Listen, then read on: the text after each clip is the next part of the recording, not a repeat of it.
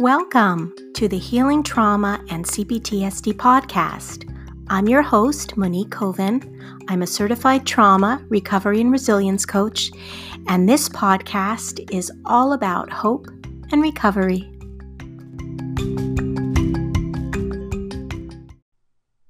Hi, everyone, and welcome back to the podcast. So today's episode, I'm joined with psychotherapist Cath Counihan again. She's been on before, and we are both talking about Mother's Day and all of the big feelings that come along with that. So we are talking as professionals, but we're also talking personally as daughters of with mother wounds. So I really hope that you find this episode in some way comforting, validating, and helpful.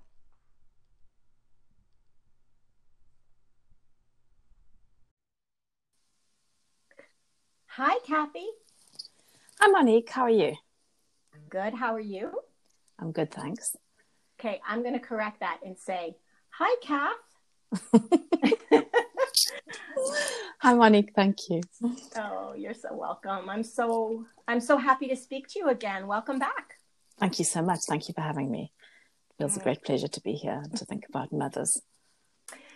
Yes, I have been feeling inside that I really need to have a conversation about Mother's Day as it is approaching very, very quickly. And I know that daughters and sons are feeling a lot of different emotions right now as we're coming to that day. And I mean, there's so much there. But one of the things that comes to my mind is how many daughters and sons feel kind of obligated to buy a card and come with a gift and go celebrate and visit and honor, quote unquote, the mother that they may have experienced a tremendous amount of trauma with. So I thought we could talk about that and acknowledge what that's like for the person who is going through that right now, because that is so heavy. Yeah, it's so heavy.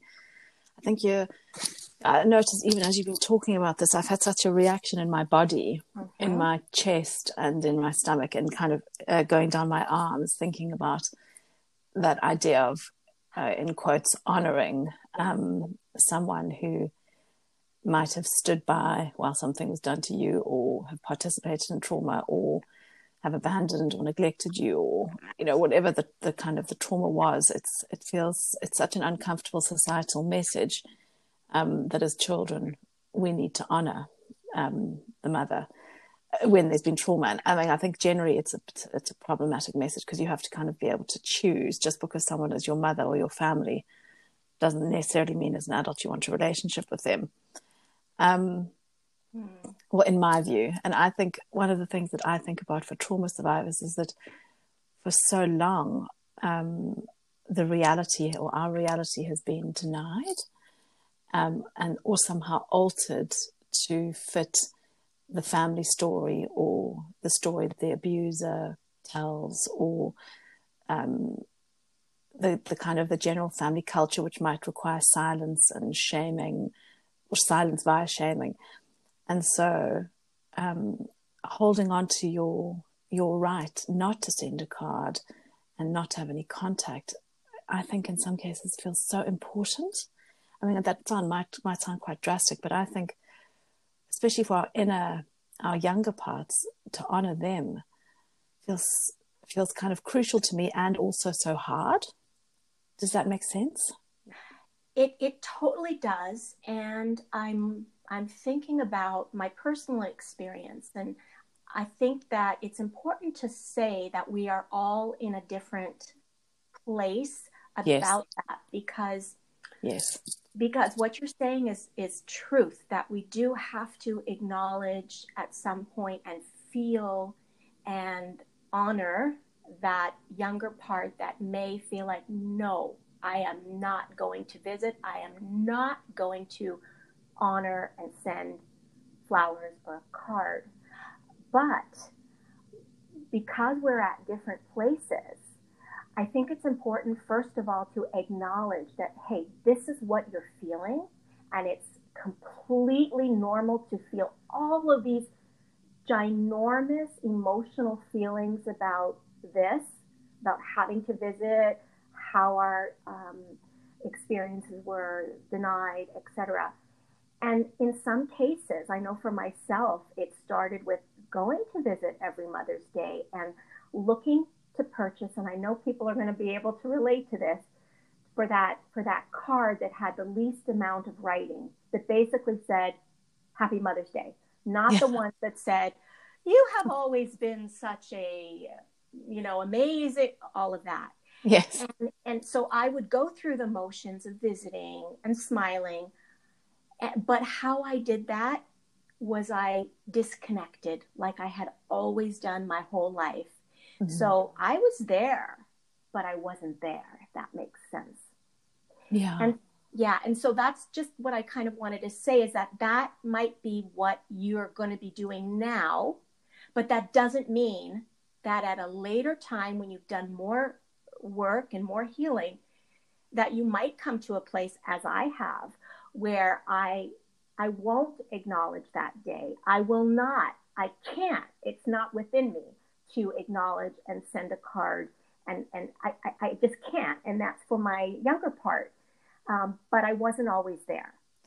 Yeah, and I think you're so. I love the way you've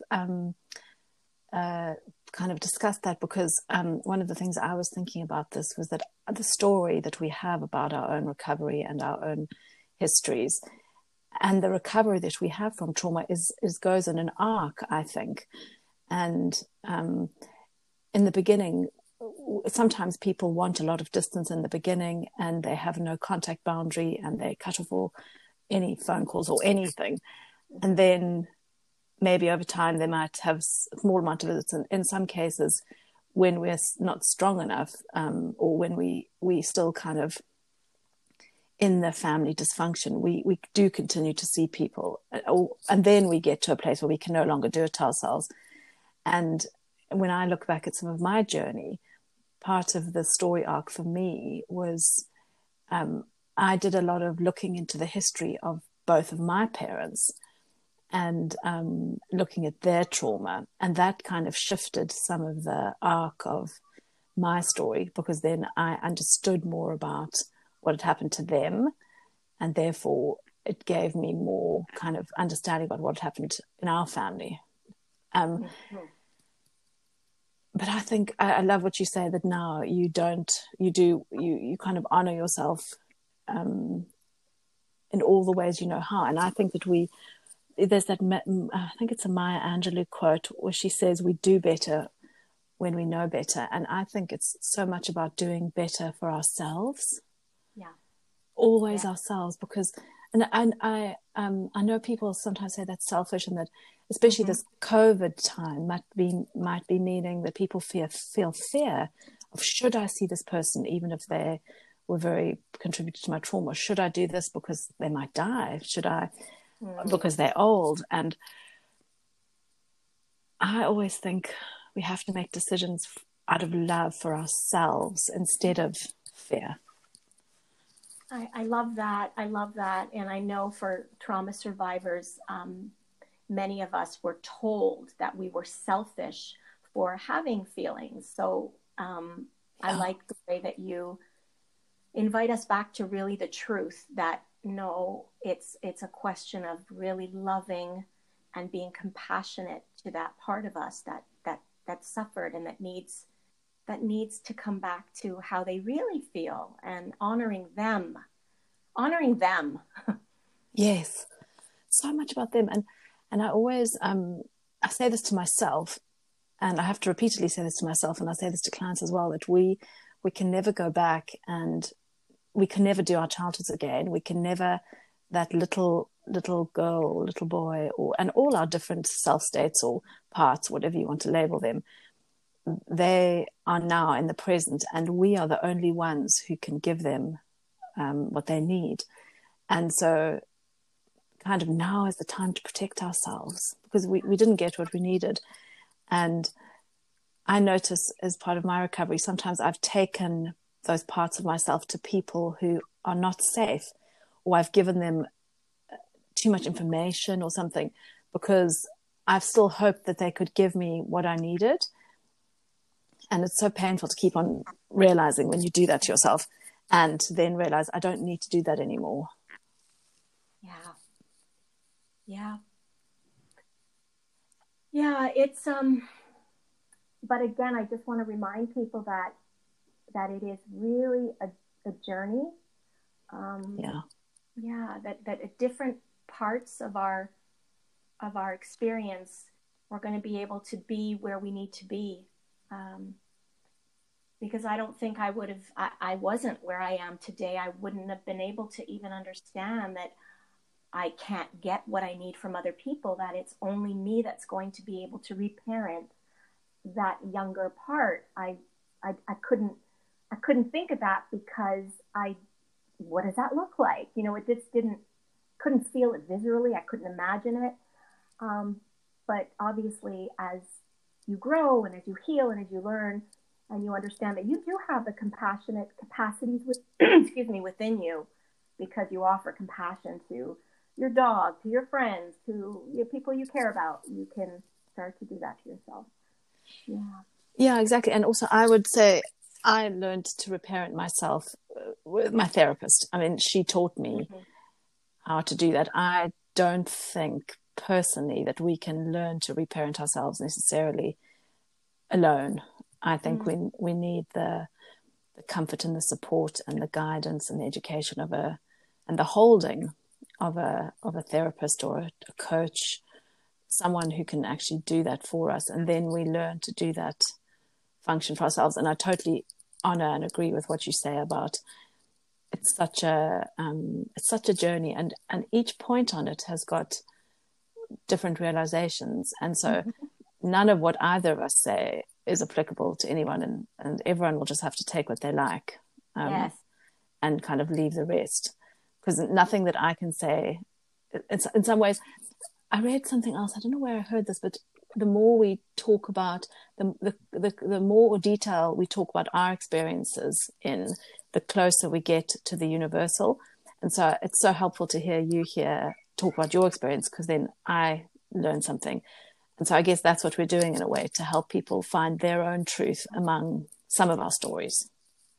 Yes. And I felt so strongly that I wanted to do this, I wanted to have this conversation, because I could feel it. I could just feel that that's what people are going through. And I wanted to validate that and say that this is normal. This is okay. We see you. We see that you're going through this, and we're with you in it in some way, because like you were saying, we're sharing our stories, and it's kind of all connected. We know what that feels like. And so just to make them feel a little less alone in that incredibly difficult experience of, Mother's Day coming. Yeah. Yeah. And do you know that book, what is it called? In the Realm of Hungry Ghosts, by Gabor Mate, or Mate, I'm not sure what to pronounce. Have you read that book? No, I read his other one. Okay, so I think it's in that book, because I get a bit confused. I think it's in that book. He says that when we have a decision about taking care of ourselves, he says we should always choose guilt over resentment.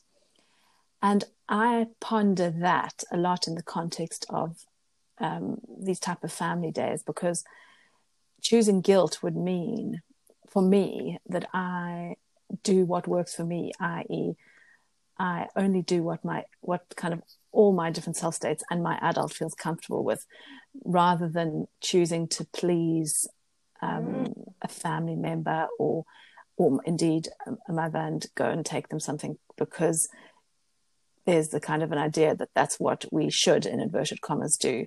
I know that the guilt is sometimes also hard to sit with, but for me, it's prioritizing myself and honoring myself. Yeah. Yes. Yeah. And again, that can be, it comes at different stages. That could be really hard for some people who are just kind of starting out and starting to acknowledge that, oh, I have had childhood trauma. The idea of saying, no, well, I'm gonna listen to what I don't want to go, could be terrifying, the idea. Yes. Yeah. Absolutely. I mean, it's exactly. I think that's such an important thing to say, that it's terrifying. It takes your breath away, the idea that you could actually do something like that, not send a card or not visit. Yeah. Yeah. And as I'm thinking about it, I'm feeling terrified, but I'm also feeling like exhilarated, because it's like you're speaking up for that child self that's terrified. Your child self, it's like mixed state. Child self is saying like, you can't do that. You don't know what's going to happen. She's going to go nuts. You're going to be killed. You're going to be, punished. And then there's that exhilarated adult part that's saying, nope, not going. Don't have to go, Yeah. And it's tricky that when I feel so activated like that as well, trying to calm yourself down and notice kind of which parts are talking and how, kind of what actually feels right to us, to one. It's that, I think that's also a process where you do make mistakes, and you might like make a decision to send something or to visit or not to visit, or whatever decision you might make might feel uncomfortable, or like you wish you'd made a different decision the day afterwards. But I think that's also part of the trauma healing, is starting to practice new behaviors and test it out, and to know that it's okay to make mistakes. Yeah. Yeah. I didn't know that it was, I don't know. I mean, I think as part of the whole perfectionism thing, I didn't realize that. I thought that once I'd recovered, or I mean, I think recovery is a long process, but that I would get things right first time, and you don't. It's a messy process. Yes, it is. That messy word keeps coming up, and I love it. I love it because it allows for humanity, because we grow up very black and white. It's this or it's that. Yes. Yeah. So I really like that. It's messy. Mm-hmm. It's so messy. And I was, I always, when I'm discussing this with clients and with myself, I think to myself, okay, what does actually honor me in this case? What do I actually want? What does feel good? And I sometimes have to say to myself, okay, if I could just do something totally for myself and not worry about what anyone else thought, and having no comments from anyone else or anything, what would I do? And then I find I get much closer to my truth. And I notice with clients as well, because the mother wound is so pervasive, and especially when your mother is still alive, it's still got she's such a hold on you often. But if I say to them, what would you do just for you, if knowing that she couldn't hurt you, or she wouldn't shout at you, or it wouldn't be, or your little girl wouldn't be pulled in a very painful way, and they often are able to get to something. They might not be able to actually do it because it feels too painful, but they know what it is. That's a wonderful question. Even just knowing what they really want to do. Mm-hmm. And maybe at some point they'll get to that. Yeah, because it's a process. We can't change things just because we go to therapy for a few years. It might take us many years to actually say, no, I'm not going to put up with this behavior anymore. Yeah. I'm going to share something personal right now, but so with the COVID, and we were ordering flowers for our respective mothers, and yes. my husband went ahead and ordered his, and then I said, I'm not, and he said, okay, I'm going to trust you in that. And I just felt, I'm not doing it. And I'm at that place, of course, where I can't not I can't not honor the little girl that really didn't have an emotional relationship with a mom. So how can I honor that day? How can I be authentic and honor that day? It just feels so, it feels so much like a lie and a betrayal.